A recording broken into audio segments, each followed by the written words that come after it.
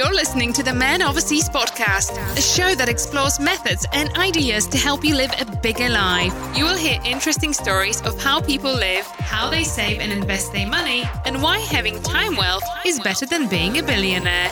If you are entertained, educated, or elevated, be sure to hit the subscribe button. We're just getting started. Now here is your host, Brad D'Antonio.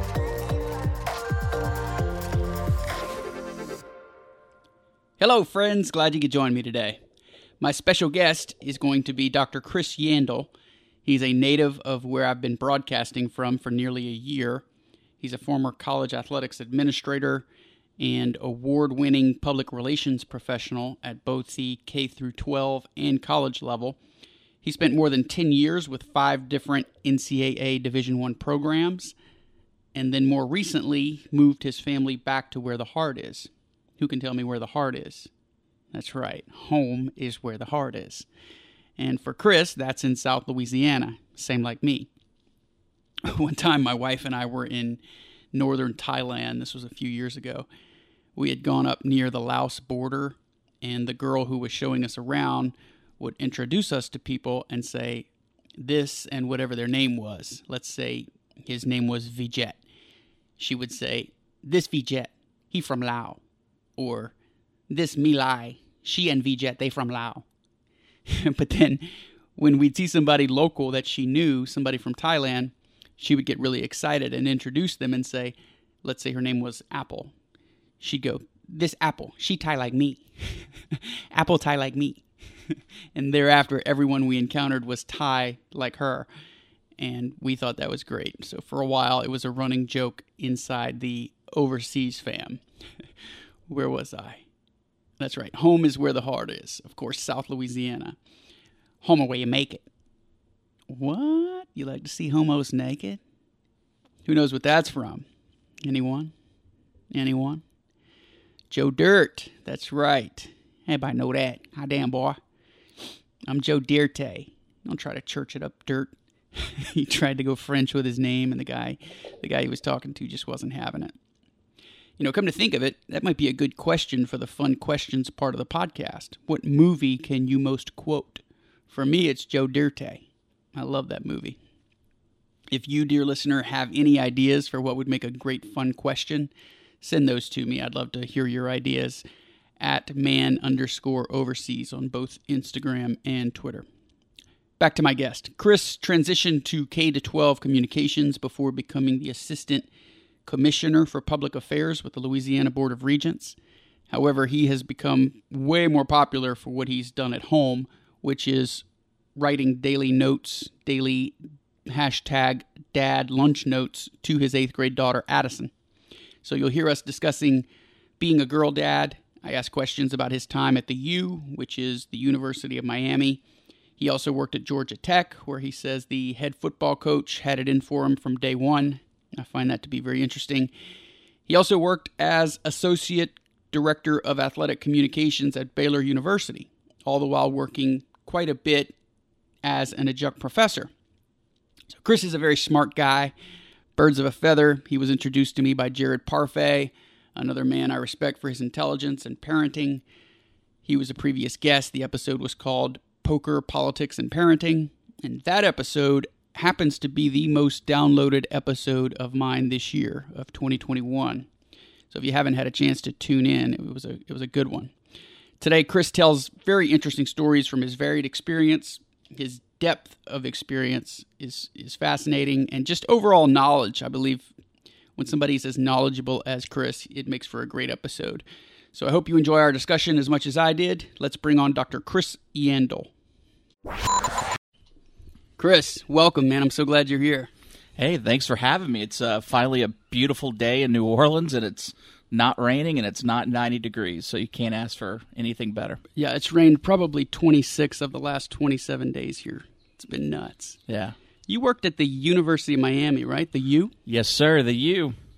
Were there a lot of alumni that would come and hang around the facilities? Oh, absolutely. I think my favorite memory, for anybody that's ever lived in Miami, you can't get anywhere quickly. And where we live south of Miami, I would probably have to leave my house at 6 a.m. to get to the office around 7. One morning I got there a little early because football practice was typically early in the morning, and they still do it now. And I got to open the door for Jimmy Graham and Jonathan Vilma. Wow. As a Saints fanatic, that was pretty cool. You'd see Ed Reed sightings every now and then, Ray Lewis sightings. Michael Irvin, Yeah, Jim Kelly. Irvin. You got Kelly, not so much because he was sick at the time, but Gino Torretta was on the radio a lot. Vinny Testaverde, Bernie Kosar. Yeah, I mean, everywhere you turned, there was some former NFL player with a very nice, shiny Super Bowl ring on their finger showing up. So when you guys brought recruits in, would they be hanging around quite a bit?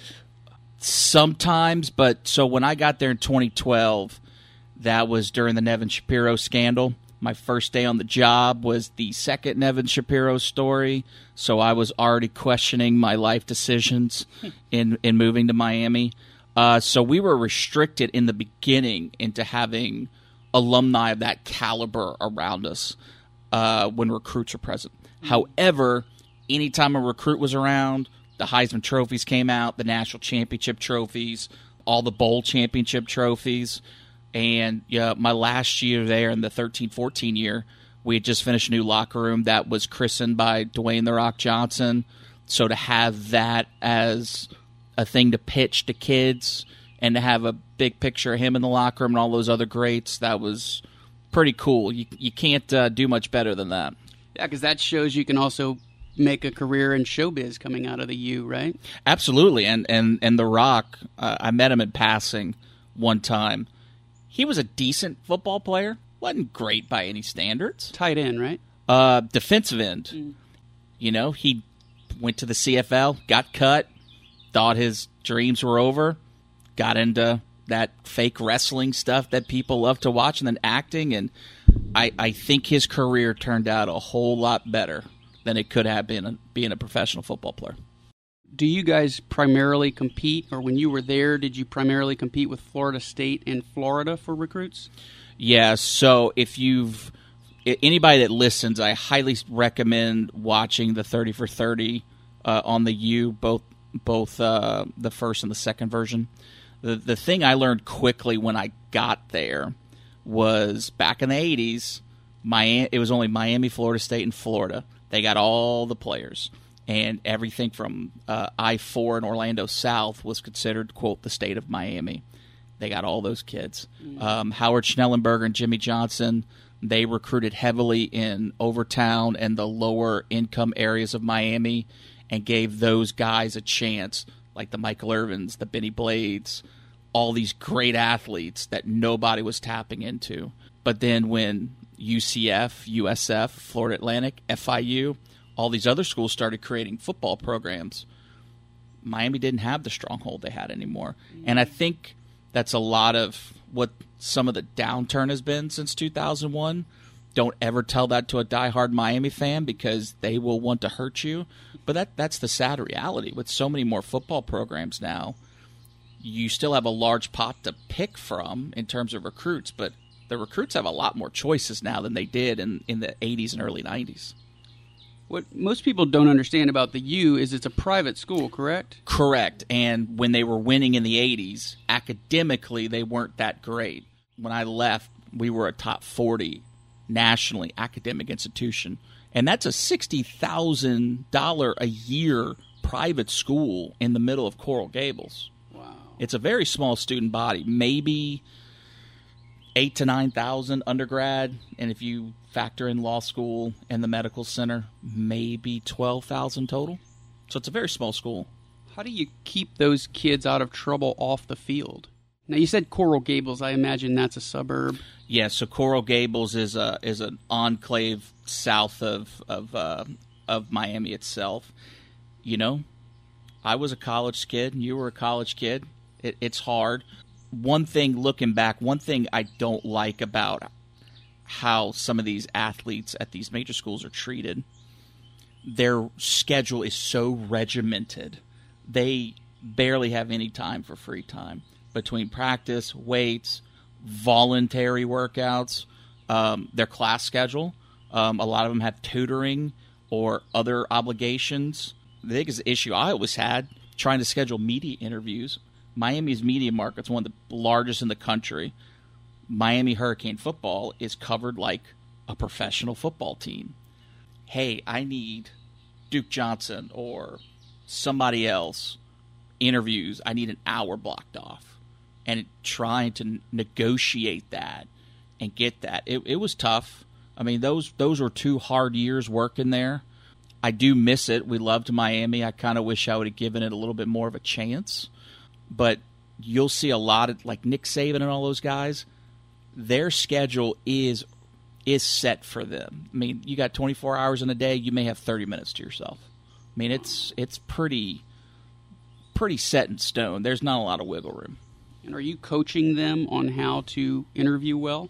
Yeah, so one of our major things were helping them how to answer questions. We will ask the media beforehand, hey, what's the topic? If it's a focus story on that one individual, kind of give me some ideas so I can help them. There were some players before going to college, their only experience in interviews were, Rivals.com and all these recruiting nerds, which I'm sure I'll get hate mail for that, interviewing them after a practice or a game. So that's the extent of their media training. So thankfully at Miami, when Al Golden was the coach, he entrusted me and my staff to help with the media training of the new kids coming in. Like, hey, you're freshmen.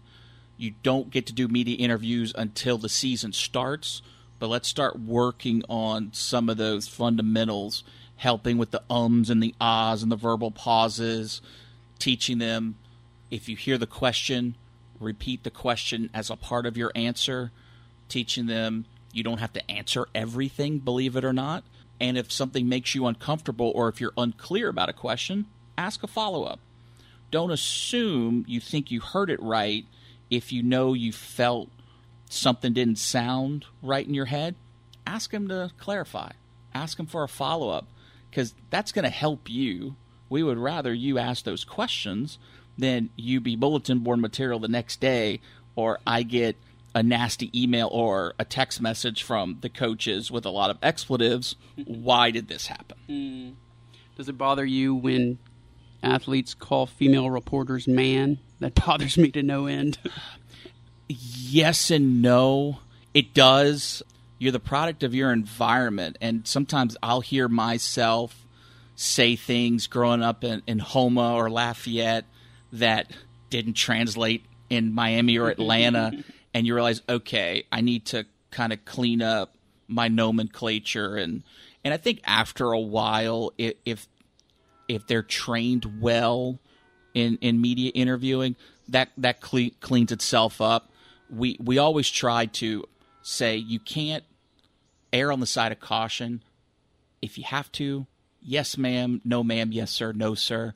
That's going to not only give you a lot of good will with the interviewer, but it's just going to get you in a good habit, and you can carry that forward. But, there's some habits that can be broken and some that can't, and we did our best. One of the young guys I coach played football at Nicholls State, and he's now in medical sales college in Dallas, and he has no accent. And I'm like, how did you get rid of your accent? And he said that he was just blessed. His parents spoke great English, and so did he. I had to change the way I spoke when I moved from Thibodaux to Houston as an 8th grader. My name changed from Bradley to Brad, because down here you don't say the D, it's Bradley. Mm-hmm. Bradley D is what they called me. So when I got to Houston, I got tired of correcting people and saying my name. They would say, What's your name, Brad? And I just got tired of it, and I was like, yeah, my name's Brad. So my name changed. Down here I'm still Bradley, but in Houston I'm Brad. But I would say things like, I remember walking up to the coolest guy in school when I was in 9th grade, and I said, bro, you got a quarter? And he's like, what? What did you say? Bruh, do I got a quarter? And it's like, yeah, man, just a quarter for the Coke machine. They weren't having it. I had to change the way I speak. People couldn't understand me. Yeah, I think one of the positives of moving around a lot, the accent went away. I picked up so many different regional dialects and words that I'm just a mixture of a lot of things. Down here, when you go 30 minutes down the road, the accent changes. It's crazy. Yeah, being on the North Shore of Mandeville, not really any accents, but as soon as you cross the lake into Metairie, there's an accent. Obviously, when you go further south into Houma, Thibodaux, we have a lot of family in Lafayette. Cajun accent could be thick. It's definitely unique to our state.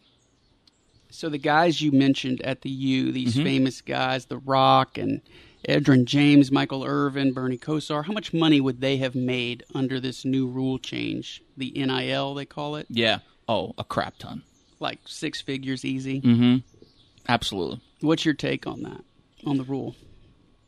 Well, I can say with absolute certainty that, and this is probably jumping ahead, one of the reasons why I was probably pushed out of college athletics 5 to 6 years ago is because I didn't like the treatment of athletes and their restrictions, because you have coaches making millions of dollars. The NCAA is a $2 billion, quote, non-profit organization, and these young men and women are getting nothing. I don't count scholarship, because up until the early 50s, they weren't allowed to have athletic scholarships. They had to be there on academics alone. So, contrary to what a lot of people think, college sports is still alive and well. College football season is going to kick off in 4 weeks, 3 weeks. Honestly, I think it's great. Will there be some hiccups and some issues? 100%. Nothing is ever perfect. That's why you have compliance officers on campuses to help these young men and women navigate, because there are some bad actors. Not going to lie. As soon as the NIL stuff started happening, you knew there were going to be some bad actors involved that want to take advantage of these young kids and take away their money or happen to get them in trouble. But the schools have been smart enough to work with third-party groups that help them say, hey, I'm open to endorsements. Pitch them to me, and these athletes can pick and choose what they want. So like Louisiana Lafayette's quarterback Levi Lewis has one with Eat Lafayette, which I think is great. It's local. It's big for tourism. I think that's perfect.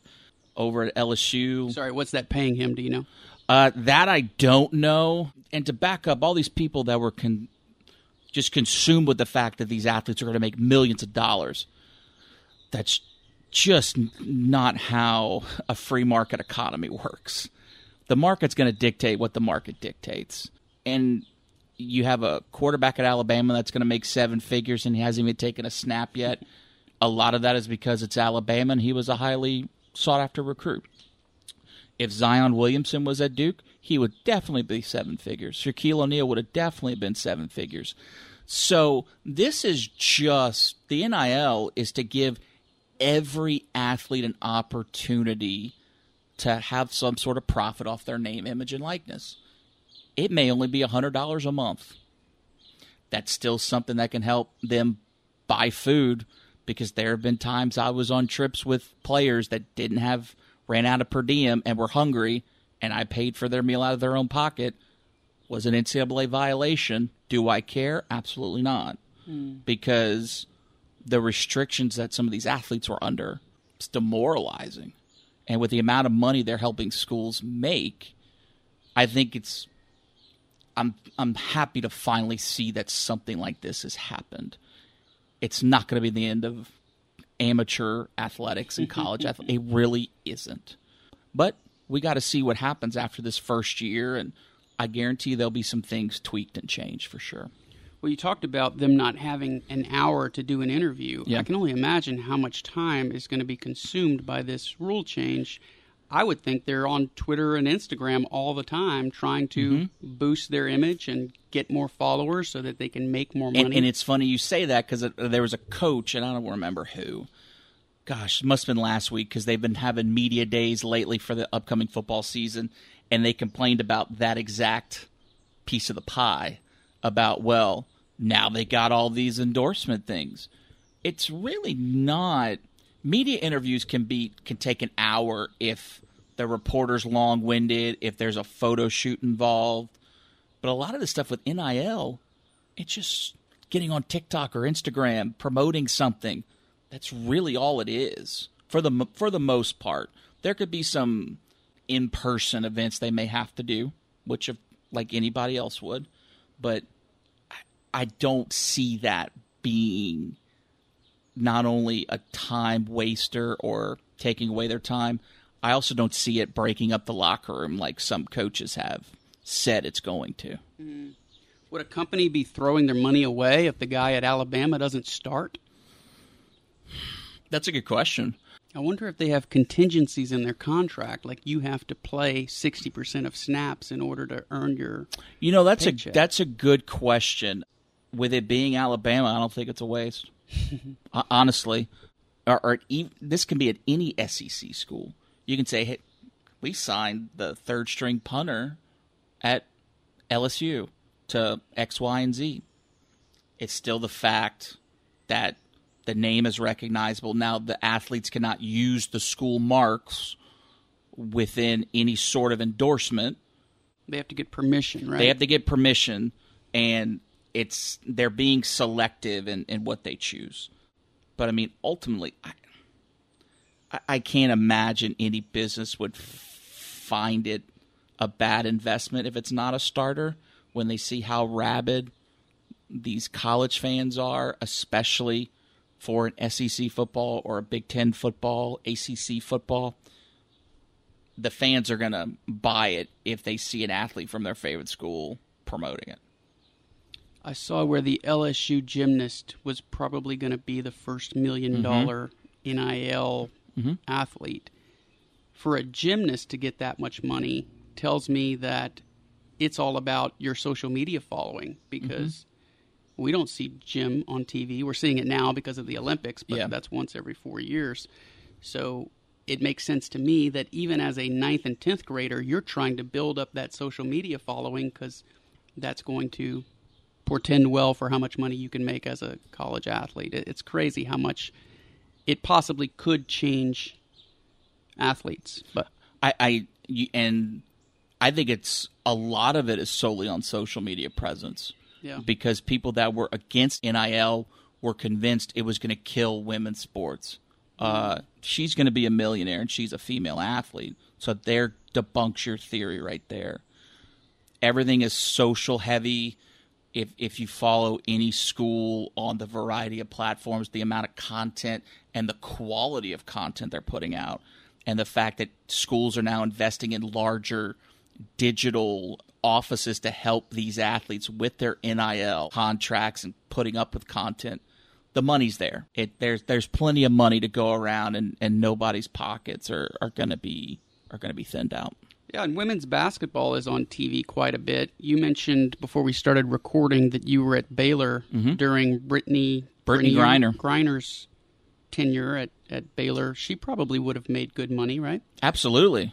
She would have. I worked with men's basketball at Baylor.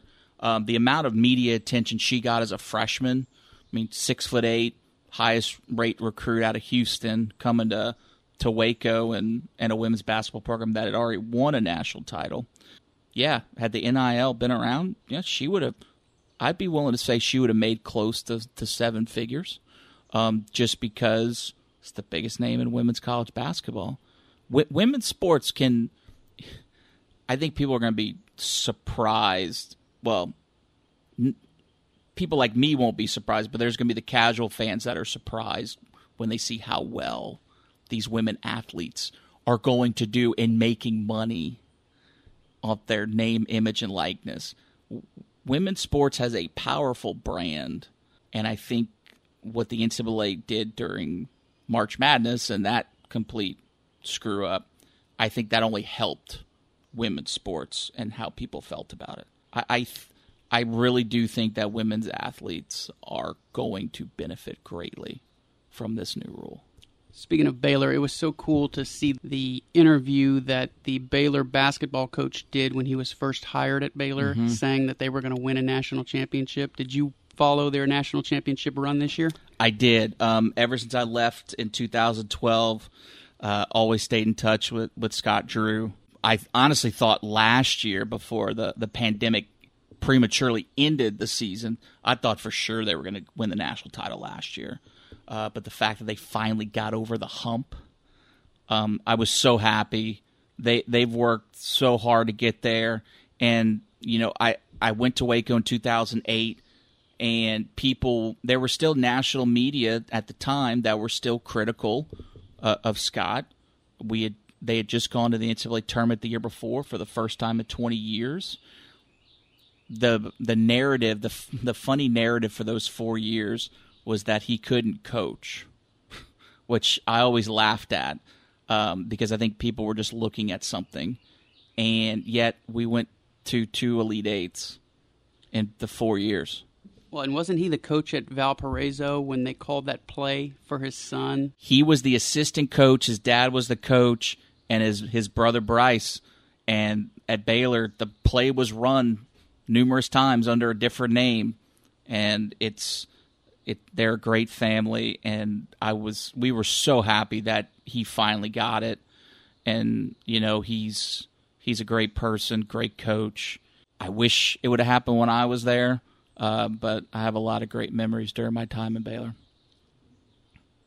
Way to come back from the depths of doom, because when we played at Baylor, this was 2002, I played baseball. I can remember there was a relief pitcher that was suspended for putting a cat in the microwave, and just prior to, I think it was the same year or the year before, the basketball program had a murder take place. Mm-hmm. Yeah. That's incredible. It is, and those 4 years, we always answered those questions, always had those media requests.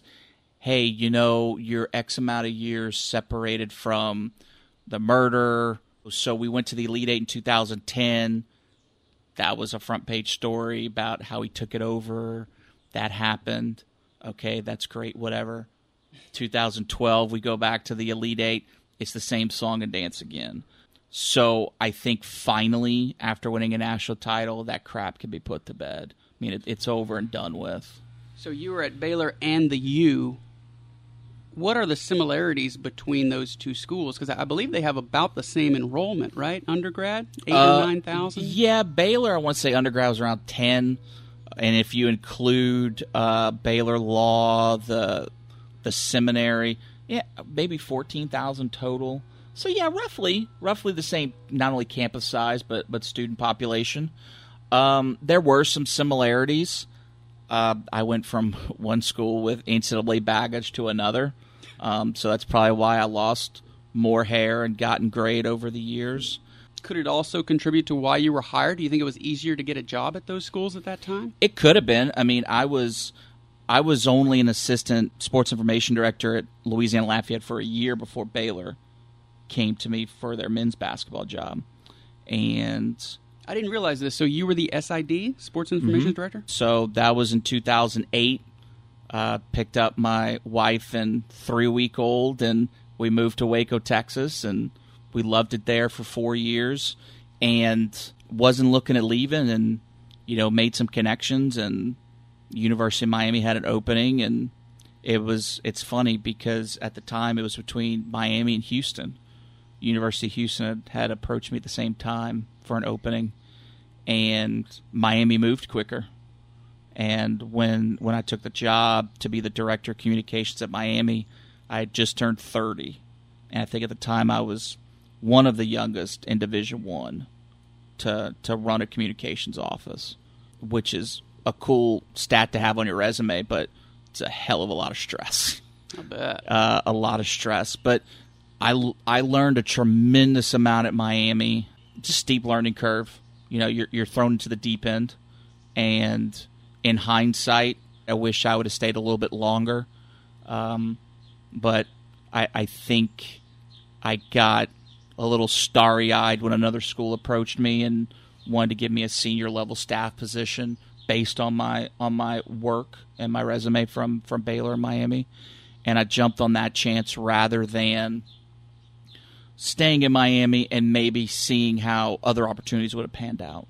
And unfortunately, I made a bad decision. I went from getting one of the highest awards in college athletics among sports information professionals in 2014 to being out of the business 23 months later. Man. My favorite sports information director is Ross Blacker. Thanks to social media, I've been able to keep in touch with him, but he's a great guy. I was new on campus. I don't know if there had ever been a picture to represent the baseball program, but he made me the poster boy stealing a base, and I just thought that was the greatest thing, because my family and friends back in Houston, when they went to Nichols.com, Go Colonels, that's what it was, GoColonels.com, they saw a picture of me, and I just happened to be in college right at about the time that stats started to be put on the internet, so everybody could follow you. And that was just the coolest thing. I was talking to the guy I mentioned earlier about his time at Nichols playing football, and I said, do you think you would have made any money through this NIL rule? And he said, not much. And I said, how much you think? And he goes, well, maybe like $2,000 a month. And I'm like, that is huge money for a college kid, because they won a Southland Conference championship. Yep. So I'm sure he would have got something from an auto dealership or just something. But like you said earlier about $100 a month, $100, $200, $300 is a huge deal to a college kid. Hell, my rent was only $180 when I was in college. Yeah, I mean, I would have loved that extra money. And ultimately, whether you're the starter, the second string, the tackling dummy, everybody has value based on their name, image, and likeness. That value is going to fluctuate. It's no different than if you're working in the real world. If you're an assistant director, you get paid $40,000. If you're an associate, you get paid $60,000. If you run the office, $80,000. If you're the CEO, you get a lot more. It's no different than the real world. And I don't know why people got hung up on that so much. But for me, ultimately, when you see how much money this business makes, I think it's more than fair that they get something for what they're doing. Yes. Throw me the scraps, please. I will gladly take them. So you co-authored a book called Developing Social Media Plans for College Sports Organizations. Yep. Is that right? Yep. In 2015 with Dr. Jimmy Sanderson. I was when we started doing it, I was at Miami at the time, and he was at Clemson at the time. And then when we finally got it published, I was in Atlanta at Georgia Tech, and I think he had just moved to Texas Tech. How much do you think social media has changed college sports? Tremendously. It kind of like when in the early 2000s, when you started seeing more and more college games on television, and how that helped enhance the brand and get a lot more people involved. Social media's done the exact same thing. We learned at Miami that fans that were in the stands for the game, they still had their phone, they were still active, they were engaged, they wanted to see highlights or content during the game, or see how their favorite players reacted after the game. It's a constant loop of content and giving the fans more, and more. They want all this special access, which is great. Just means you got to have more staff to do that. And at the time, during my stint in athletics, we didn't have the extra time. It was the communications people doing it, and it was the wild, wild west. And seeing all the money these schools are pouring into those resources is great. Some of this content's fantastic. I think I would have been phased out of the business eventually, because I couldn't keep up with what some of these schools are doing, and some of these talented designers and videographers and all the things they're putting out. But it's different on an individual level, right? Like, you'll have a Paul Pierce who will have strippers at his poker game and put that in his Instagram story and lose his job. So you can't control what individuals do. But you were more involved with the program as a whole, like promoting the team. Yeah, and we would give. I really hate the word policy. A lot of schools have these social media policies. Policy sounds too legal to me. We would always try to offer guidelines and best practices. Be like, hey, here's what you can do. This will help you build your brand individually.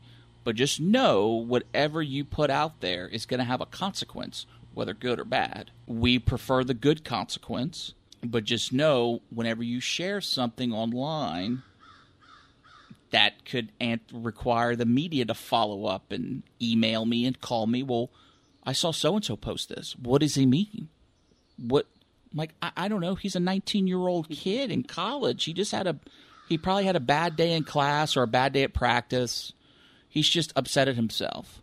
So I think that's one of the major downfalls in trying to help these athletes create a brand and trying to make them understand whatever you put out there, you are on display, and everything's going to be open to criticism. Everything's going to make the news, whatever you want to call the news now. It's tough, and we have the same issue now. I have a 13 and a 10-year-old trying to instill those same ideas into them. Be like, hey, I know you think being funny and stupid at 13 on TikTok is great, but that stuff could come and bite you in the butt at 18 and 19 because you hear stories about schools retracting scholarships because they saw so-and-so post something online that doesn't meet the university's standards and their beliefs. And the one phrase I always hung on in college athletics, and I still do to this day, we all have freedom of speech. We don't have freedom from consequence. And I think a lot of people, they only hear the freedom of speech part. They don't realize that, if I do this, I could get into trouble, like job loss, suspended, kicked off the team, lose my scholarship. And unfortunately, I guess not enough people have had that happen to them for others to realize that that is a true consequence. Yeah, I may have told this story on the podcast before, so if I'm repeating myself, I apologize. But when I was 30 years old, I was negotiating a salary to go work for a new software company, not a new software company, but for a new job. And one of the questions he asked was, what happened at Tulane your senior year? And I said, what do you mean? And he said, well, I read a story about you getting kicked out of the game, being ejected. And I said, oh, that's a great story. Should I come to work for you? I'm going to tell you that. It's a great story. I'm excited to tell you that story. He goes, no, you'll tell me now. Your salary depends on it. And I said, whoa. Yeah. And I went home and Googled it up, and sure enough, it was on page 6 of Google or something. Yeah. So he did some serious digging. And this is back before it was customary to research people before you met with them. Yep. Nowadays, you would never go on a date, let's say, without Googling them. Oh, absolutely. Or bring in a recruit without looking at their social media. Yeah, they always... my last 2 jobs, they looked up my social media and everything I did. Thankfully, I'm clean. Pretty squeaky clean. And I mean, people can think I'm a narcissist for saying this. Once a week, I'll Google my name just to make sure that there's nothing out there that I'm unaware of that could potentially hurt me in any sort of way. And for that reason, I think people should make it a regular thing for them to do once a quarter, or maybe every time you update your resume, which should be about once a quarter, Google your name. Yeah. Put it in quotes because you'll get a lot more specific results. That's a little trick. Yeah, there's not many Yandles in the world. There's a hockey player in the NHL, Keith Yandle. So I'll get some of his stuff, but I always have to put in my name in quotes to make sure it shows up. So I used to get this question a lot in the corporate world. Are you related to Mark D'Antonio? So when I was calling on companies in Detroit, that was a common question. Because usually when you see my name, it has an apostrophe in it. But my grandfather took it out 70, 80 years ago. Why are you such a strong advocate for higher education? It's a good question. I think it goes back to my mom's grandfather. He was a professor of horticulture at then USL in Lafayette, taught for 40-some-odd years. And it was always instilled in me that education was important.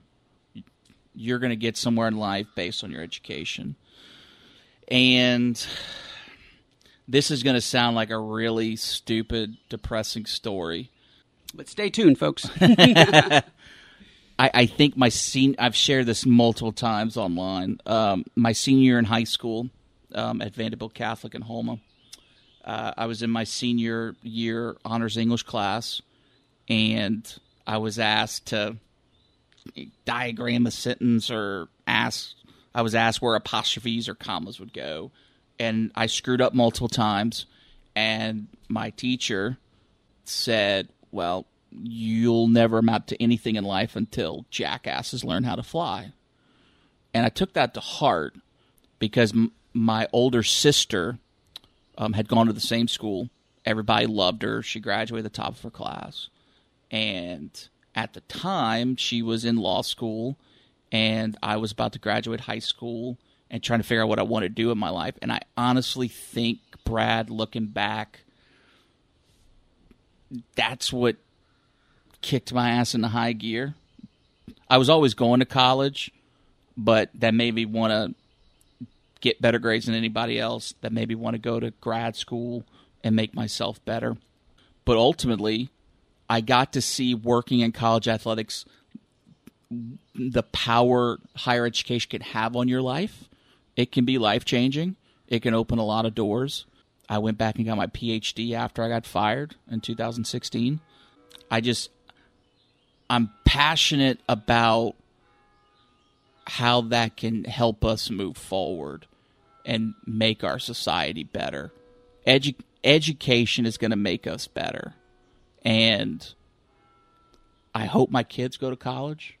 I'll advocate for them to go to college. But to me, American higher education is so fundamentally important. And I think that's why I went back into higher ed to work in PR. I feel so passionate about what it can do, and I believe it's a game changer for a lot of us.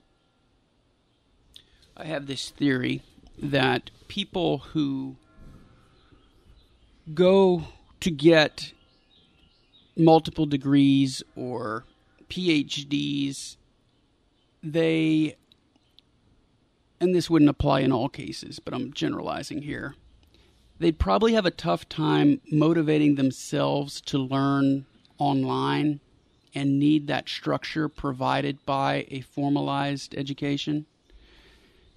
I feel like as the cost of college goes up astronomically, the value of it is actually diminishing because of how much you can get for free online.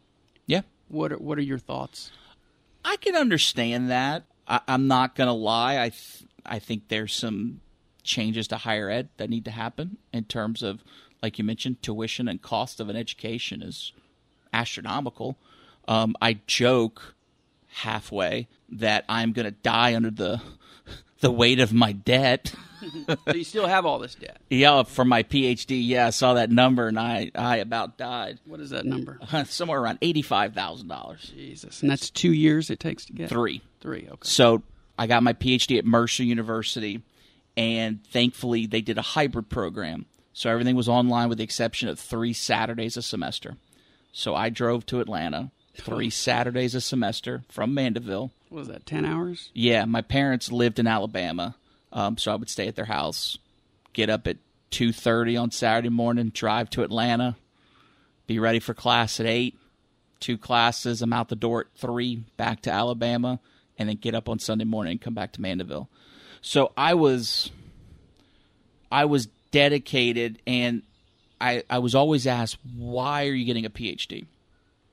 And the simple answer is, I just wanted to make myself better because it was not only was it a lifelong goal, I wanted to learn something new, and having succumbed to my career abruptly ending before, I think subconsciously it was like a safety net that, okay, if I finish my PhD, I can have something to hold on to in the event something like this happens again, that would help our family. But the real reason is I'd always wanted it to better myself. And I doubted myself for a year from doing it. And then my wife, Ashley, went and bought the GRE book to study, and she scheduled my GRE exam. She's like, here's the book. Here's the date you're taking the test. You're going to school. Because she knew deep down that's what you wanted. Yeah, and And I had been putting it off. I thought about doing it at Miami. I saw the price tag, and Miami, as an employee, I think they would only offer like 60% tuition remission. And then I was afraid with my work schedule and the stress of it all, I was afraid in the end that I wouldn't be able to last more than a semester, and it would just be a waste of money. So when Mercer came up as an opportunity, I jumped on it, and I'm grateful for it. I finished in 2019. I was the only one in my cohort that finished on time because I was that driven and motivated. It's like, I don't have time to waste. I want to make sure I get it done. And now I have a pretty price tag to pay for it. But I'm okay with that. It's definitely, I think getting my PhD opened my mind at looking at scenarios a little bit differently, which is what the program is all about. So I think in that effort it helped. And my wife decided to go back to school and get a certificate in medical coding after seeing what the PhD program did for me. So I think education can be infectious. But going back to your question, yeah, Google has a lot of answers. The internet has a lot of answers. But as I jokingly tell my kids, Abraham Lincoln once said, don't believe everything you see on the internet. Because there's a lot of incorrect information, but there is a lot of correct information. I've taught myself video editing and other things in my career by watching YouTube and reading tutorials. They have been extremely helpful. But then you have some websites and other things that are like, seriously? This could be really hurtful and harmful, and people read it enough and they go down a rabbit hole, and we could be in the situation we're in now. So what was your PhD program? So my PhD was in higher education leadership. My undergrad's in public relations. My master's is in sport management. And growing up, before my grandfather passed away in the early 2000s, he'd always said, don't get multiple degrees in the same discipline. Try to diversify. And at the time, working in sports, sport management and public relations, that makes a hell of a lot of sense. That works together. And the higher ed aspect, now that I'm back at higher ed and public relations, that makes a lot of sense. I can write academic articles on the side with other college professors and topics. But ultimately, it was so I can better myself, because if you're not learning something new every day, then you're doing something wrong. What percentage of a PhD program is the dissertation aspect of it? Naively, when I started it, I thought that was like the whole process. And, probably the last 2 semesters we had a dissertation class. So really the dissertation, you're fine-tuning it. You're writing things that you think you want to do the first year or two. And then once you submit a proposal at the end of year 2, that's when you kind of have an idea, okay, here's the topic. And then for the next year, between fine-tuning it, research, fine-tuning it again, edits, re-edits. I probably went through 25 iterations. But if I had to put a percentage on it, I'd almost be willing to say 50, because some of the coursework wasn't as hard because they kind of complemented each other. So we'll have 2 classes a semester, and they kind of go hand in hand. So the coursework, it was a lot of writing, but ultimately it was writing on the topic or topics you wanted to research on. So you were writing all along the way, and then at the end, you're trying to put the pieces together and make it sound somewhat coherent. And could it be about anything as long as it's under this umbrella of higher education management? Anything's a strong word. Because I thought that too. I thought like, oh, hey, I want to do this. And ultimately, it was one of the first semesters.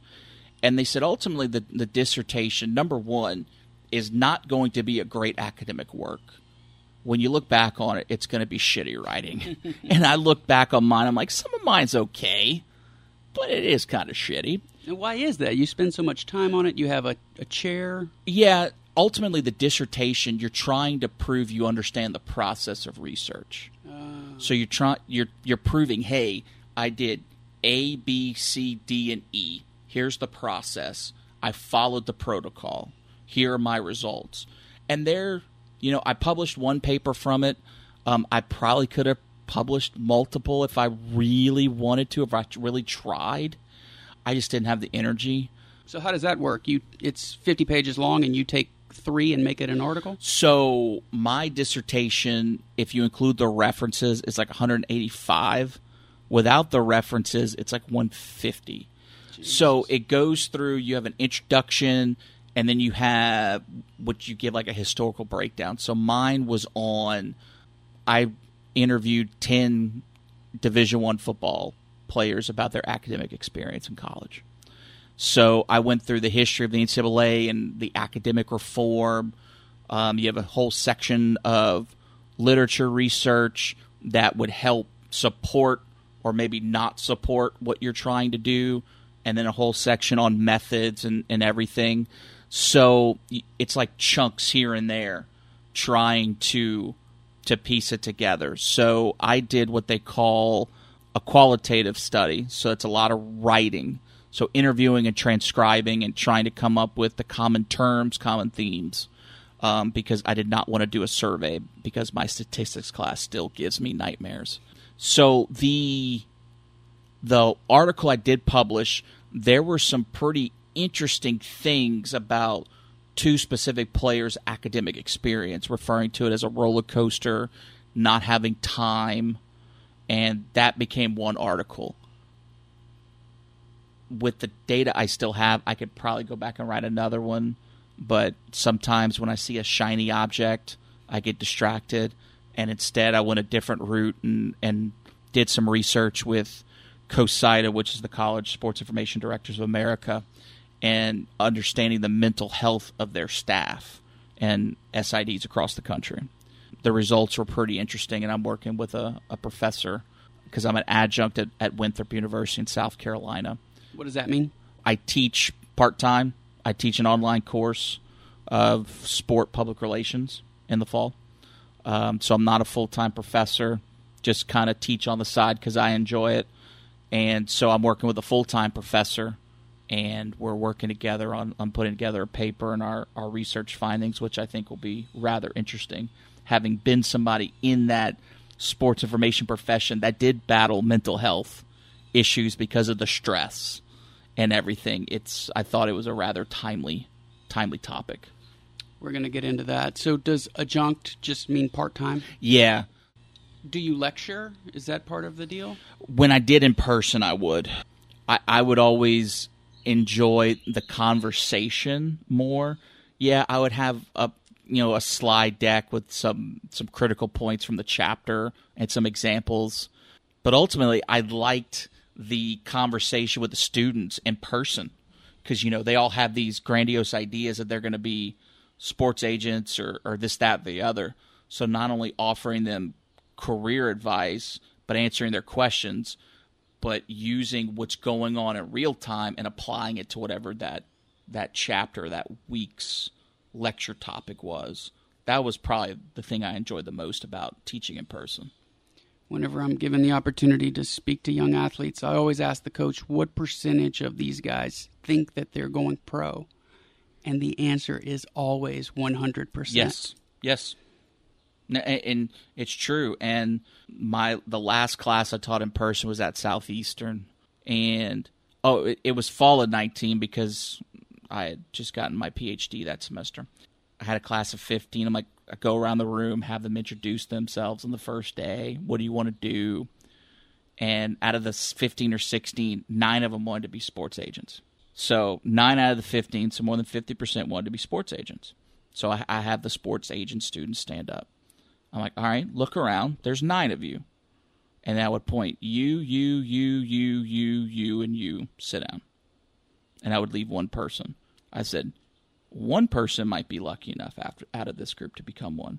Just because that market is becoming so saturated. You have these huge conglomerate agencies that have all these agents that are getting these random athletes, and then you have these independent ones. It's kind of like, being a lawyer. The market is so saturated. It's going to be hard to make a name for yourself. You're not going to walk in on day one like Jerry Maguire and sign this player to this massive contract. You're going to have this windfall. And trying to understand that, and then telling them, I said, my first job in college athletics full-time was $30,000.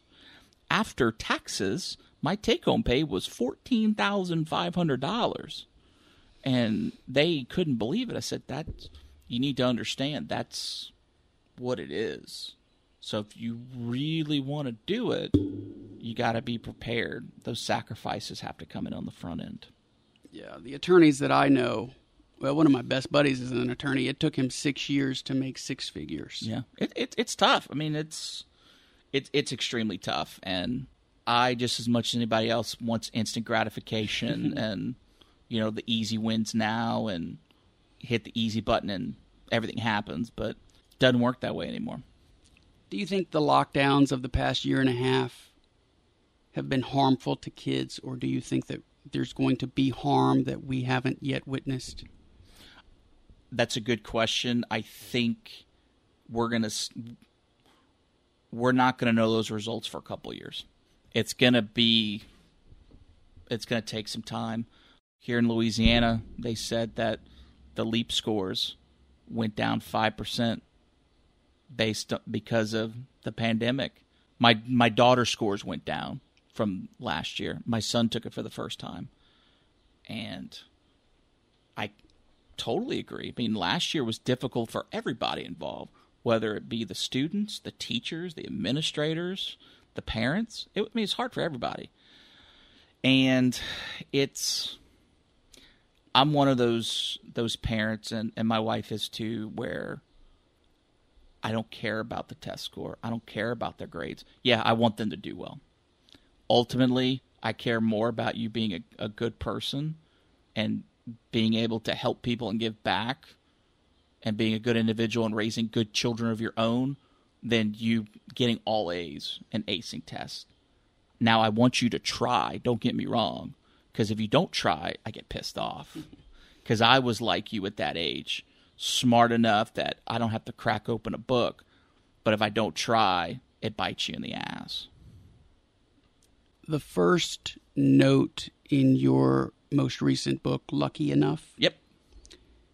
It's a great read. It had the same impact on me that How to Win Friends and Influence People by Dale Carnegie had on me, which is it made me want to do well for others. Yeah. And when I'm reading How to Win Friends, I'm always thinking, I wish everybody would read this. Yeah. So it's the sort of book that I do plan to gift to people, especially dads, especially girl dads. Mm-hmm.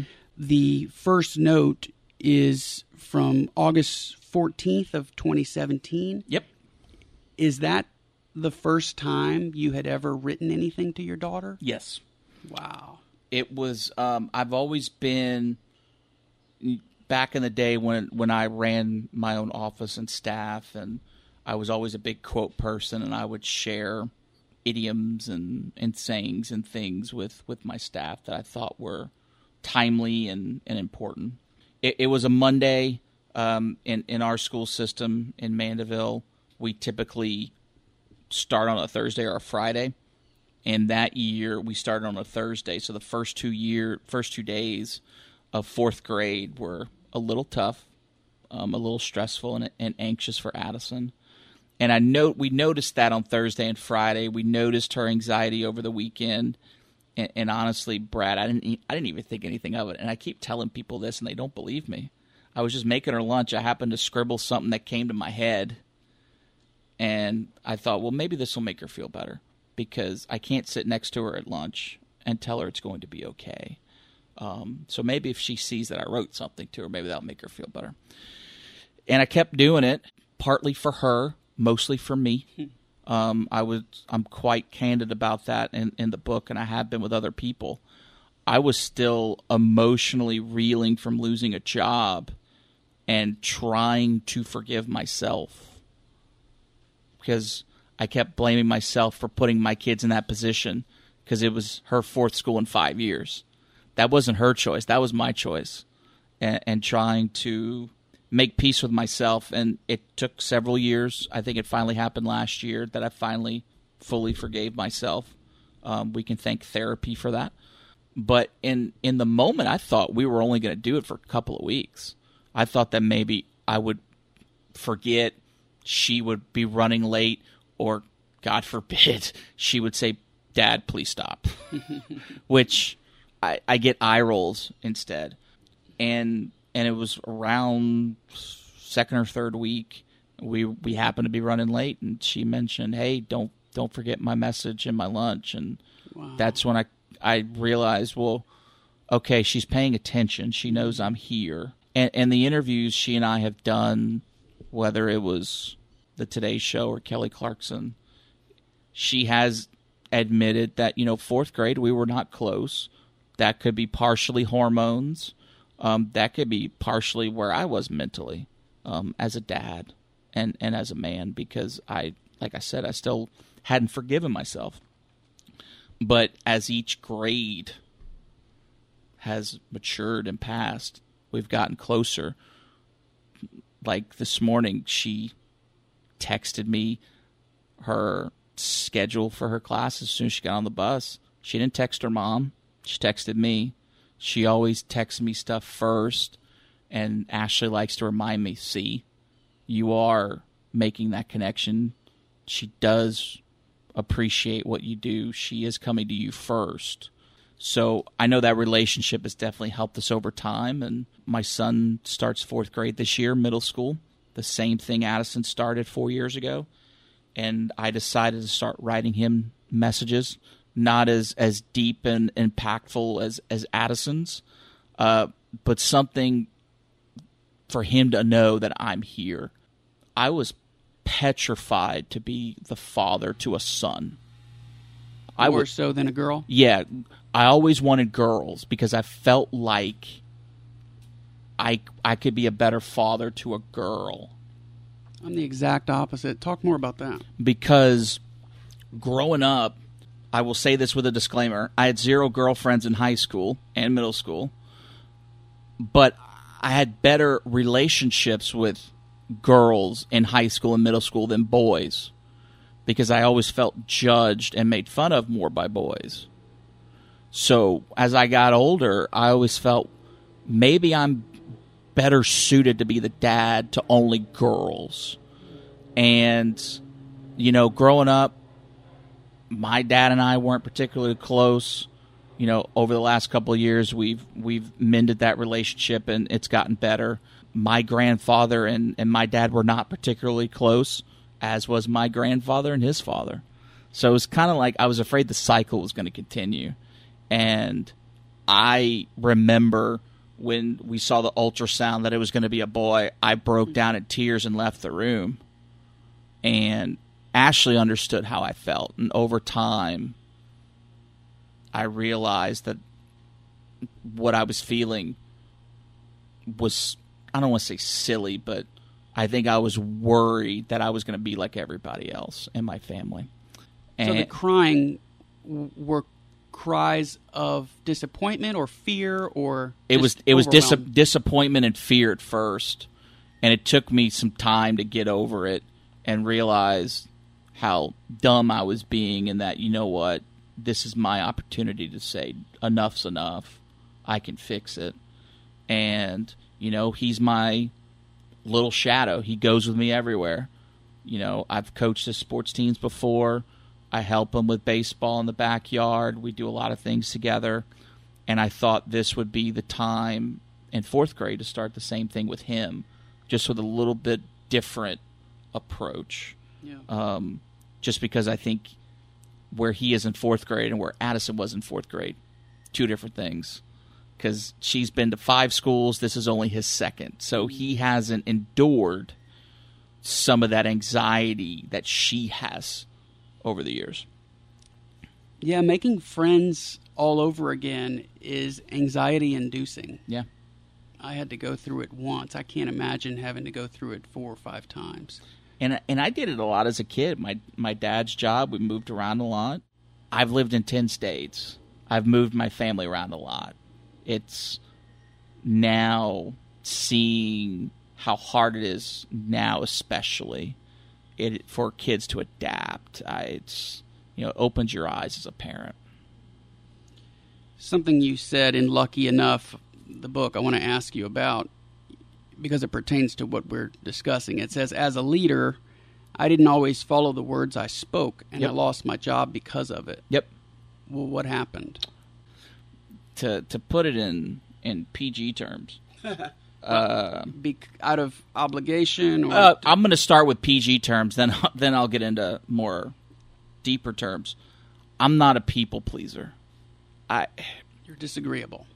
Yeah, and because I've worked with people or encounter people over time that would kiss ass, and they would get treated better, promotions and whatever. Sure. I wanted my work, my morals, my ethics to shine and let that be the dictator of what I get. When I got to Atlanta in 2014 at Georgia Tech, the first day on the job, I came home and I told my wife, I said, one of two things is going to happen. A, my career is going to end here because I'm going to work here the rest of my life.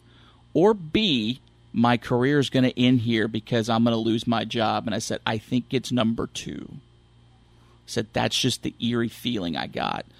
When I was hired, we're now really good friends.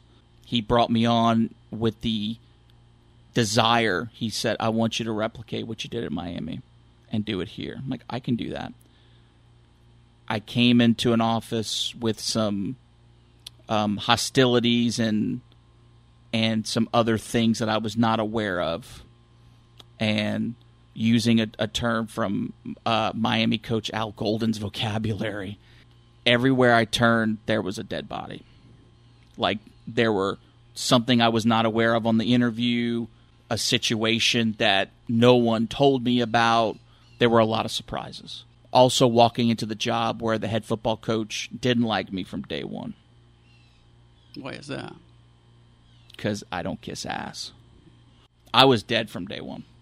Was it that white-haired fella? Yeah, Paul Johnson. I think I was dead from day one. And what I did was, 2 of my assistants had been handling those duties with football before I got there. So like for a month or so in that transition time. He liked both of them a lot. And I noticed that. I'm like, all right, why would I mess that up? So I made sure to position them as the people in that in dealing with that sport, and I'll be behind the scenes. He didn't like that. But one of my faults is when I know somebody does not like me, I'm sure as hell not going to be in front of their face more. I'm going to be in front of their face less. Some other moving parts happened. I ended up getting a new boss. He and I didn't see eye to eye. And it's just, you know what? It is what it is. And in the grand, I was so angry for a few years after, like violently angry. But looking back, it's like, you know what? If I didn't get fired from that job, we wouldn't be talking right now. My kid and I wouldn't have the relationship we have now. I wouldn't have been able to share some of the things I've learned with other people. I didn't go out asking for all this national publicity or becoming famous in Korea, which has been a very odd journey in itself. I just wanted to be a better dad because I knew I failed for a few years because I was chasing a career. I was chasing something that did not love me back, and I got burned by it, and I was mad. I think I'm finally over my anger towards them at Georgia Tech because, again, had that not happened, none of this would have happened. I wouldn't have been able to go back to school, wouldn't have written a book, wouldn't be writing notes to my kid. wouldn't be more actively involved in their lives, because you as a former athlete know it's not a 9-to-5 job in college athletics. I felt so guilty missing some things at my kids' school when they were, in pre-K and first and second grade. And as my wife said, they don't remember anything. But I said, but I do. And I for so long, I think still back in my mind, Brad, I feel like I'm playing catch up, because I want to make sure that when they get older, I don't want them to say, well, my dad was never around, or he chose his job over us. And I did that when they were younger, and I regret it. I mean, it kills me, but I'm here now, and I think I have 2 good kids. I mean, I'm biased. It's it's kind of like the advice I give Addison when I write to her every day. I try to live what I share with her, and the idioms and the anecdotes. And going back to tech, I wasn't walking the walk and talking the talk. I was just talking. Another excerpt from the book. I don't want my daughter to grow up with the same insecurities as me and her mom, Ashley. Yeah. Years of therapy made strides to undo the damage, but the scars still remain. Yeah. You very much believe in the benefits of therapy. 100%. Even going so far as to say your ultimate goal is to not have to send your daughter to therapy until high school. Yeah. That was partially joking, partially truth. I'm not blaming my parents for anything. I experienced a lot of stuff in school, bullying and feeling left out and not fitting in, like a lot of kids do. And I think over time that manifested, and that little rubber band ball kept getting bigger and bigger and bigger. And the incident I mentioned senior year in high school, being told I'll never amount to anything until jackasses flew. By the way, do you think that was deliberate? Do you think that teacher knew how to motivate and inspire you? Or get your ass into high gear? No, he was old school. My sister loved him. I'm like, I hate him. And I think, it was kicking the can down the road in my life to the inevitable. And it was going to ultimately happen. My parents grew up in a different generation where you didn't talk about that kind of stuff. You don't talk about your feelings. I'm quite open. I'm probably more open than normal people should be. But we want our kids to know that it's okay to not be okay and to not feel okay. And I'm grateful that the last 3 years, when we've had the NAMI Walk fundraiser, my family's been by my side walking it with me and doing it all with me, because they know how important it is to me. Mental health and therapy, I mean, we all, whether we believe it or not, we could all use a therapist. May not admit it, and it's not because there's something wrong with us. It's just have somebody to talk to and listen, and maybe help you. Like, you know what? Maybe look at it from this side instead, because I can be stubborn. I can be narrow-minded on some things, but when I talk it out with somebody, I'm like, oh, now I hear it. Now I see why maybe so-and-so may have been upset by that, or why they felt that way. It's not because there's something wrong with all of us. It's simply to have somebody to talk to and listen. I think we could all benefit from that. And I keep jumping back and forth. When I was at Baylor, I was told by my bosses not to talk about mental health or therapy publicly. Because you started to do it? I started to do it, and they said that's going to hurt your career and your life. And I think my response was, terrific, let it.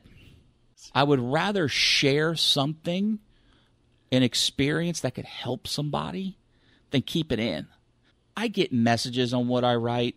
I'm not overcome by mail and direct messages, but I do get a message maybe once or twice a week that says something you wrote or something you said happened to me too, or happened to my kid, and I appreciate you sharing that. So I would rather overshare and maybe that helps somebody, then keep it inside. You say in the book, what you think of yourself is much more important than what others think of you. Mm-hmm. And I bring that up because that's the concern when you share your feelings or the fact that you may be having trouble with your mental health. The fear is that others are going to judge you or think you are weak or whatever the case may be. It is so hard for an adolescent girl to not care what other people think. I mean, if there's at any point in your life where you are most concerned what people think, it is those early adolescent years, I would think. Yep. And social media has probably made this a lot worse. Oh, it's exacerbated the problem for sure. Jonathan Haidt's book, The Coddling of the American Mind, he points out that the depression and anxiety rates among early adolescent girls prior to 2013 was like 6%. So what is that, 1 in 12, something like that? Yeah. It's up to 15% now, or as of 2013, moving beyond to current day. The only major change in society, or I should say the most impactful change, was the advent of Facebook. By this time, it was ubiquitous. Mm-hmm. And so he believes that social media, keeping up with the Joneses, so to speak, jealousy, bullying, all of that skyrocketed around 2013. Yep. What do you do to help your daughter? Maybe the notes, or maybe that's the answer. But is there something I'm looking out for my own sake, because my daughter's going to be 12 and 13 and asking for a phone and want to get on Instagram type platforms at some point? Like, what advice would you give someone who has a daughter to maintain strong mental health? Yeah, I mean, that's being 12 and 13 with a still developing brain, and then adding that aspect of Instagram and TikTok and all that other stuff. It's hurtful. We, Addison got a phone at 11. She's 13 now. We made her sign a contract with stipulations. One of them was, you cannot use this device to bully. If you do, you will lose it for multiple years. And trying to teach them, and Jackson will be coming up getting a phone soon, and trying to teach them that, hey, it's a lot easier now for people to say mean things to you because they're doing it behind anonymous faces and other crap. And it's easier for a dad to say this to his 13-year-old daughter than for his 13-year-old daughter to believe him. But I've told her a couple of times, if they don't say it to your face, then who gives a shit? Honestly. I mean, they want to say it to get you all worked up. They say it anonymously, or they say it through text. Who gives a shit? If they're not going to do it to your face, don't worry about them. Now, it's easier said than done, and it's definitely hard with, junior high hormones are raging, man. It's a lot to handle, and God bless our junior high and middle school teachers and administrators for doing everything they can during such a pivotal time in our kids' lives. But we've said, look, you've been bullied. You know how it feels. Your brother's been bullied. Your parents have been bullied. It sucks. Don't do it to somebody else. I love that. If you're going to change the world, start with yourself. So you're teaching her not to bully or making her sign a contract. That's and the powerful. other thing I've written to her before is, don't worry about the people that are talking behind your back, because they're behind you for a reason. Because like a lot of the stuff that some of these, and I said, it's not only just junior high kids your age, but adults do it too. Believe it or not, when you get into a workplace, if the wrong people are there, you're going to have those issues. A lot of it stems from jealousy, because they're not willing to put in the work you're doing, or they don't have the talent or the ability you have, and there's no way they can do it. So just remember, if they're talking about you behind your back, let them. Don't worry about them. Give them something good to talk about. Yeah, while you were developing this skill set and achieving something worthwhile, they were online anonymously talking shit to people. Yeah, exactly. I mean, and again, it's easier said than done. I mean, every now and then I'll get some pretty mean messages, and it's hard for me to block it out because I just want to reply and just unleash a list of words that they'll never understand. But doing that's not going to do anything. I mean, paying attention to trolls is what they want. So if you ignore them, they eventually go away. Yeah, it's not only if they won't say it to your face, but if they say it without a face. If you're not showing your face at all and you're trying to get at me, it's not going to work. Or if your handle's like a bunch of letters and numbers and like if you can't put your name next to your face, this sounds bad. I typically don't interact with you. If I cannot identify who you are, that's just for my own mental well-being. I want to make sure I'm talking to either people I know or people I know to be real. Yeah, that should be a rule for everyone, I think. One of the things in the book that I liked was you're saying that we live in a data-rich age, but we are a wisdom deficit society. Oh, yeah. Is wisdom something you can learn at university? I think wisdom comes over time. Learning the hard way, failing.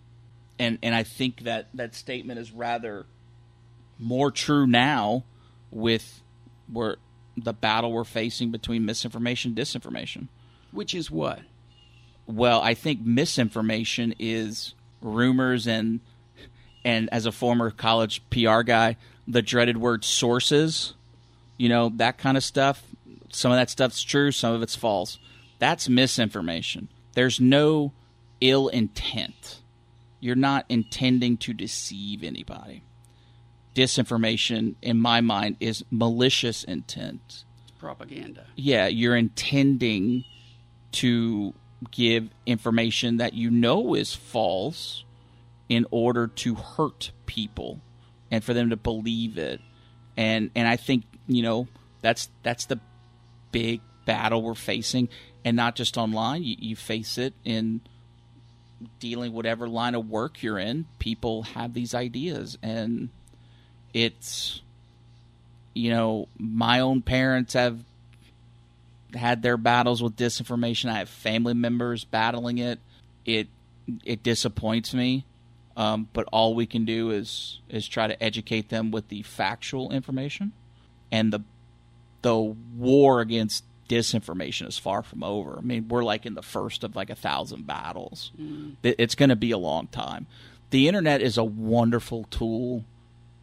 There's a lot of information at your fingertips, but the internet can also be bad if you fall down the wrong rabbit hole and you start reading things that just aren't true, and you start to believe them, and then that affects your daily life and your daily thinking. The book, Lucky Enough, how did it come together? Did you need to save money in order to do this? I had a college classmate of mine who was working for a publisher out of Houston. She was doing like some freelance copy editing, and she said, "You know what? You need to put this in a book." I'm like, I don't know what the hell to do with that. I don't know what to do. Mm-hmm. So I had a casual conversation with their main owner and editor. It wasn't the right fit. So I put together a proposal of 20 or 30 pages and sent it to a couple of places. And a publishing house out of New York said, yeah, we're interested. The second try? It was probably like the fourth or fifth, I think. Did the rejections you were getting, did that hurt? No, I didn't put any stock into it. Because at this time I'd also sent them to like, those big places, Random House. I was really casting a wide net, and that net returned 0. And this is where my education about independent publishing, I mean, I didn't know it existed. And they said, great, yeah, we'll do your book. It's going to cost $3,000. I'm like, oh, shit, okay. So, well, I'm going to need some time to come up with that money. And I hate asking for help. I don't like asking for help at all. And a friend of mine said, hey, maybe do a Kickstarter campaign to raise money. I'm like, okay. And I would, if you gave X amount, it was like 50 or 75, you'll get one of the first books. I'll sign it and I'll send it to you. We raised about $3,500 in 2 months. Got it published. The first year we probably only sold like 300 books, which was 298 more than I thought I would ever sell. I thought my wife and my mom would be the only two that would buy it. I learned throughout this process that, it takes several years for a book to be successful. And outside of, these bestsellers that are automatic because they're from celebrities or whoever. And after, towards the end of 2020, I'm like, well, you know what, Ash? We sold like 600 books. That was cool. That was fun. Ultimately, the book was for Addison so that she has something of me to pass along to her kids for whenever I die, whether that's early or late, whenever. She has something of me that she can have with her forever. So that was the ultimate end goal for me. It was never money. And then the Today Show happened in January of 21. They call you out of the blue? A producer emailed me. This would have been the week of Thanksgiving, I think, in 2020. We thought we were going to be able to do it in December, but there were some scheduling conflicts. And they said that Craig Melvin had seen something I had posted.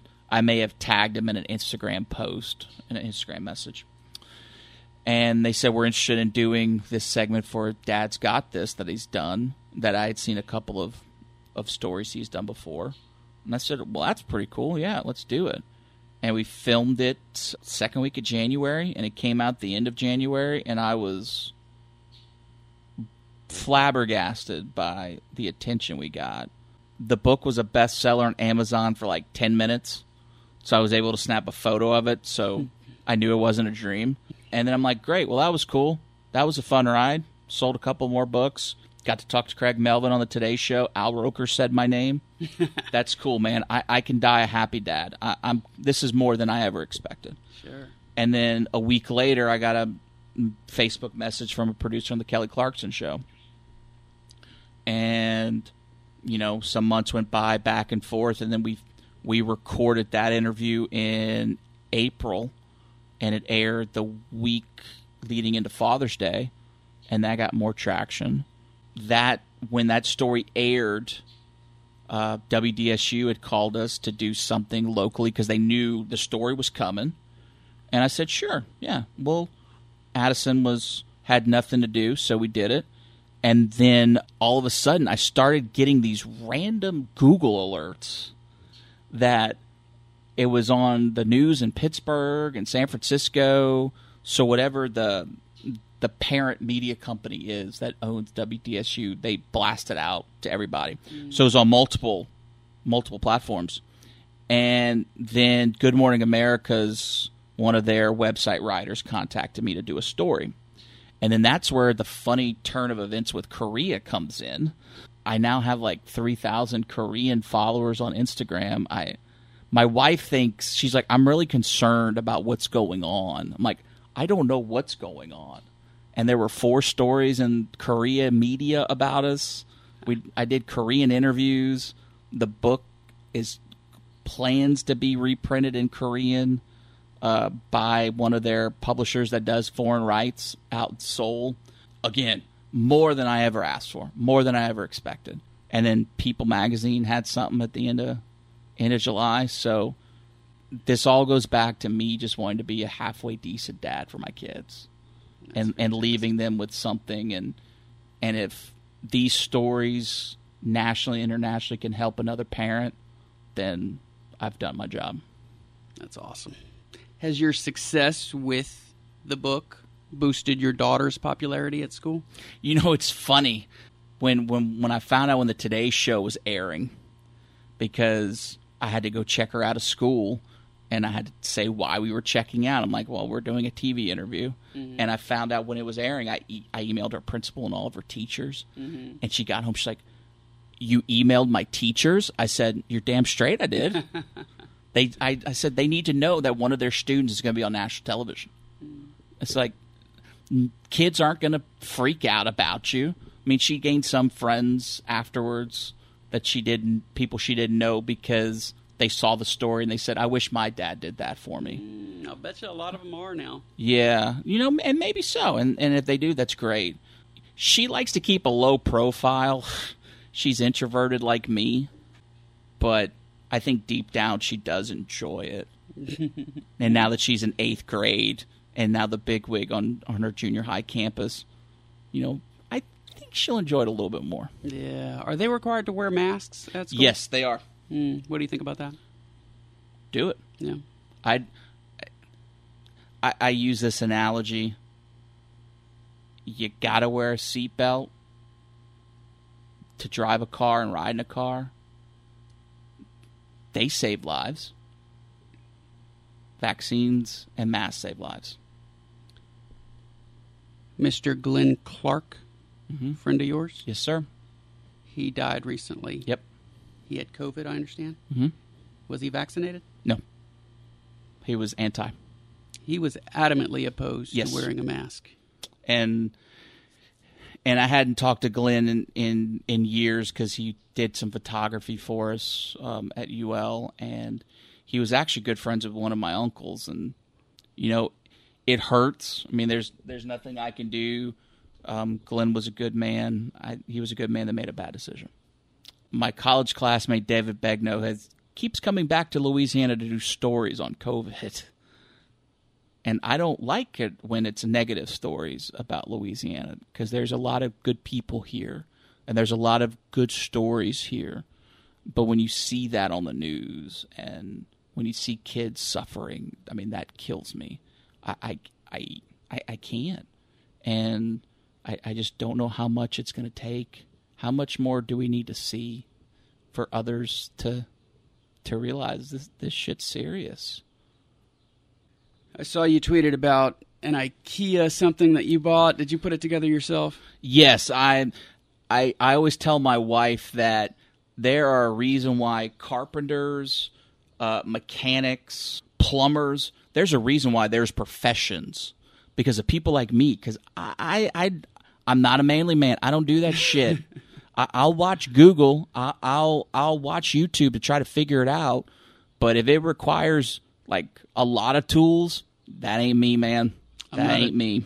I'm not a tools guy either. In fact, the only time I ever worked with tools, my girlfriend in college's dad had a wastewater pumps business.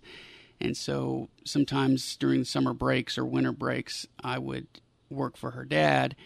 And wastewater pump work is really gross. And I can remember one time taking the wrench out of whatever we were working on, and it had the doo-doo and the feces on the wrench. Nope. No way.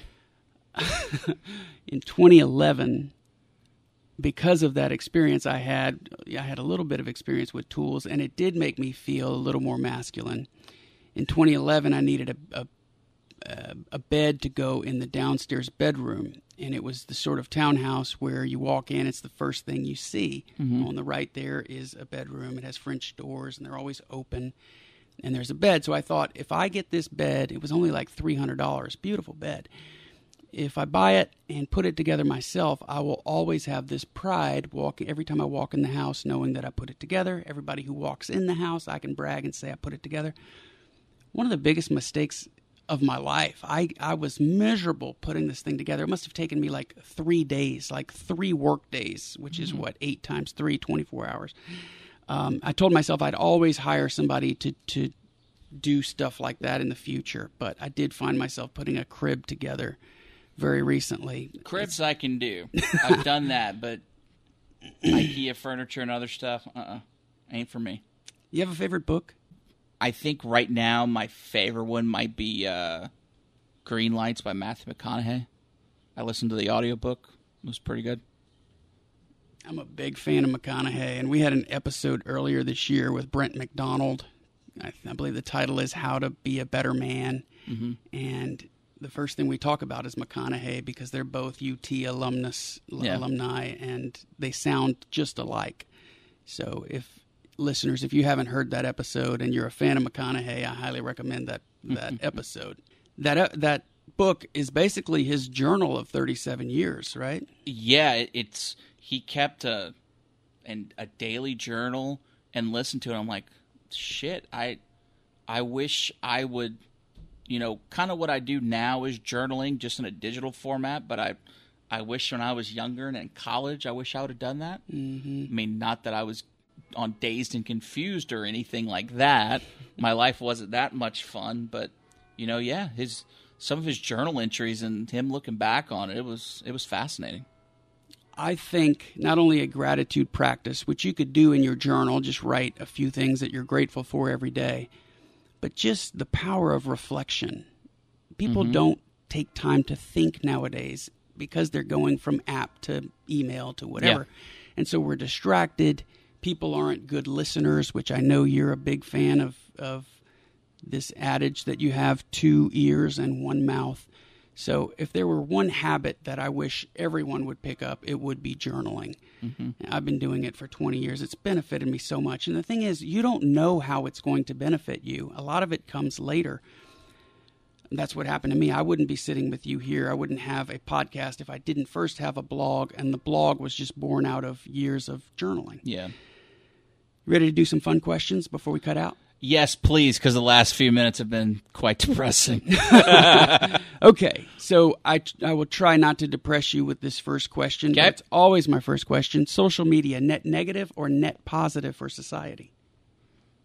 I think it's a net positive. It's just, at times, it's outweighed by the faceless idiots. If you could spend 2 weeks anywhere in the world and money were no object, where are you going? I hate boats, but I would do this. I would hopefully be on a mega yacht being chartered by one of the captains of Below Deck Mediterranean.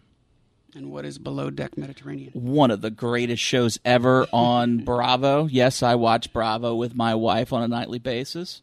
They go to Italy, Spain, Greece. We were supposed to be in Spain in the Gibraltar area these last 2 summers. A trip that keeps getting postponed, but hopefully we'll be at the Mediterranean soon. We had a trip planned for Prague, March of last year. They moved it 3 times, still owe us a refund. This is KLM Airlines. Yeah. Haven't seen that refund. It's $1,500. I really would like to have it back. Understood. You're a Jeopardy contestant. You get to choose the category for Final Jeopardy. What category are you choosing? I'm going to go with college sports trivia. Because I know a lot of dumb crap, and I know a lot of dumb, useless knowledge anyway, but I feel like that would be a huge win. So if I threw you some rapid-fire questions, like where did Drew Bledsoe go to school? Washington State. Who were the 2 teams playing when the band came onto the field and there was a touchdown scored? California and Stanford. That's impressive. There was a guy around the time of Josh Booty who was also a stud baseball/football player who went to play baseball after playing quarterback in college. Who was that? Will that be Brock Berlin? Not the person I was thinking of, because I don't think Brock Berlin played at Miami, right? He was from, wait a minute. I think the guy that you just said and the guy I have in mind. Flipped? No, wait. No, Booty and Berlin went to the same high school, right? Yeah, Evangel, yeah. Yeah. No, the guy I'm thinking of played in the Big Ten. In fact, he may have been the reason that Tom Brady didn't start. Now you're going to know the answer. Todd Helton. No. No. I'm thinking of Drew Henson. Todd Helton, where did he play? Played at Tennessee. That's right. Same scenario. Let's say you're a contestant on Jeopardy, and as you enter Final Jeopardy, the category is NCAA sports, and you're tied with the other two contestants with $10,000 each. All of you have $10,000. Yep. How much are you wagering? I'm not a risk taker or a gambler, but in that instance, I would probably go all in. Who would be your choice to host Jeopardy if it was solely your decision? The internet's pissed off at the current choice. I honestly didn't get a chance to watch as many as I would want to. It was close between Mayim Bialik and LeVar Burton. I liked both of them, just their demeanor, how well, it's a fast-paced show, how well they pace themselves. It would be close between those two. Let's say you got the head coaching job at an SEC school. Yep. And you had the opportunity to hire either Bill Belichick for 6 years or Nick Saban for 3 years. Which would you choose? Saban. If you were hosting a dinner party at your house and money were no object, are you having 4, 6, or 12 guests? I don't like being around a lot of people at once. If money were no object, why not? Do 12. If I gave you $100,000 and forced you to invest it in one of 3 companies, Amazon, Apple, well, let's say 4 companies, Apple, Amazon, Spotify, or Airbnb, which would you put the entire $100,000 toward? Probably Apple, because of their market share. Do you have an iPhone? Mm-hmm. And an Apple Watch? My wife and I started buying Apple stock when we married because of what you're saying. Market share, the fact that Buffett had just bought 75 million shares. We were using MacBooks. She had an iWatch, iPhones. I had gotten my groomsmen AirPods. We both had AirPods. I probably bought 4 or 5 pair of those. Wow. Do you wear AirPods or any sort of... I wear the cheap knockoffs you can get for $19 at Walgreens. Are they just as good? Yeah, I mean, I got to charge them. I have some Bluetooth over-the-ear headphones, so like if I go do work at a coffee shop, I'll wear those. What is your favorite coffee? Because you're a bit of a coffee connoisseur, right? I like to think I am. Obviously, during the summer months, I'll do like iced coffee, iced lattes, the granitas from PJ's. And then when it gets a little cooler, I'll just do a normal drip coffee or latte. If we go somewhere where they have a local coffee place, we'll go try all the local places. I won't do Starbucks or any of the big national chains. I like to do local places. Same here. When I used to go to Prague, like in 2015 and places in Eastern Europe, you couldn't find a Starbucks. They are now everywhere. Yeah. And what amazes me is that you will see just as many locals in those Starbucks as in the States. And their average income is somewhere around $800 a month. Good Lord. People don't consider proportions, can I afford this? This is almost 1%. It's almost 1% of my income I'm spending on a cup of coffee here. I'm exaggerating a little bit, but you get the idea. If somebody dropped $1 million in your lap tomorrow, what would you do with it? Pay off student loan debt, and we're hoping to buy a house next year, so the rest would go towards that. Awesome. Are these federal loans that you have, or are they private? Federal. And give me an idea of what kind of interest rate you're looking at. In a perfect world, 0, but that's not how the economy works. So it's, honestly, and I'm ashamed to even admit this, I don't understand how interest rates and finance works. I can hire somebody to figure that crap out. I can help get you out of a crisis communications, but that finance, all that stuff, I don't understand it at all. You call me, I'll help you. All right. Is not wanting something just as good as having it? Yeah, I think so. I mean, there's a lot of things that I've wanted and I've gotten, and then when I've gotten it, I'm like, it's not what I thought I go back to I wanted so bad to get job promotions and certain titles in college athletics, and once I would get them, it didn't make me feel any different. I was just kind of like, huh. I was chasing something, and now that I got it, I'm like, meh. It just didn't do anything for me. I was reading something recently that talked about how fame is a relatively recent thing. Mm-hmm. It wasn't until about 100 years ago, with the advent of Hollywood big screens, that young people began to watch and think, I would love that to be me. I think nowadays people routinely and willingly sacrifice their mental health for fame. A lot of times you can't help it. You couldn't have foreseen the notoriety that you would get for these notes that you were writing to your daughter. Not at all. Would you like to be famous? Would you like to be more famous than you are right now? No. But you couldn't stop it if you wanted to. You're right. I have this really weird, and this would have to be like a whole nother podcast. I feel weird when I get attention put upon me, or when people give me compliments.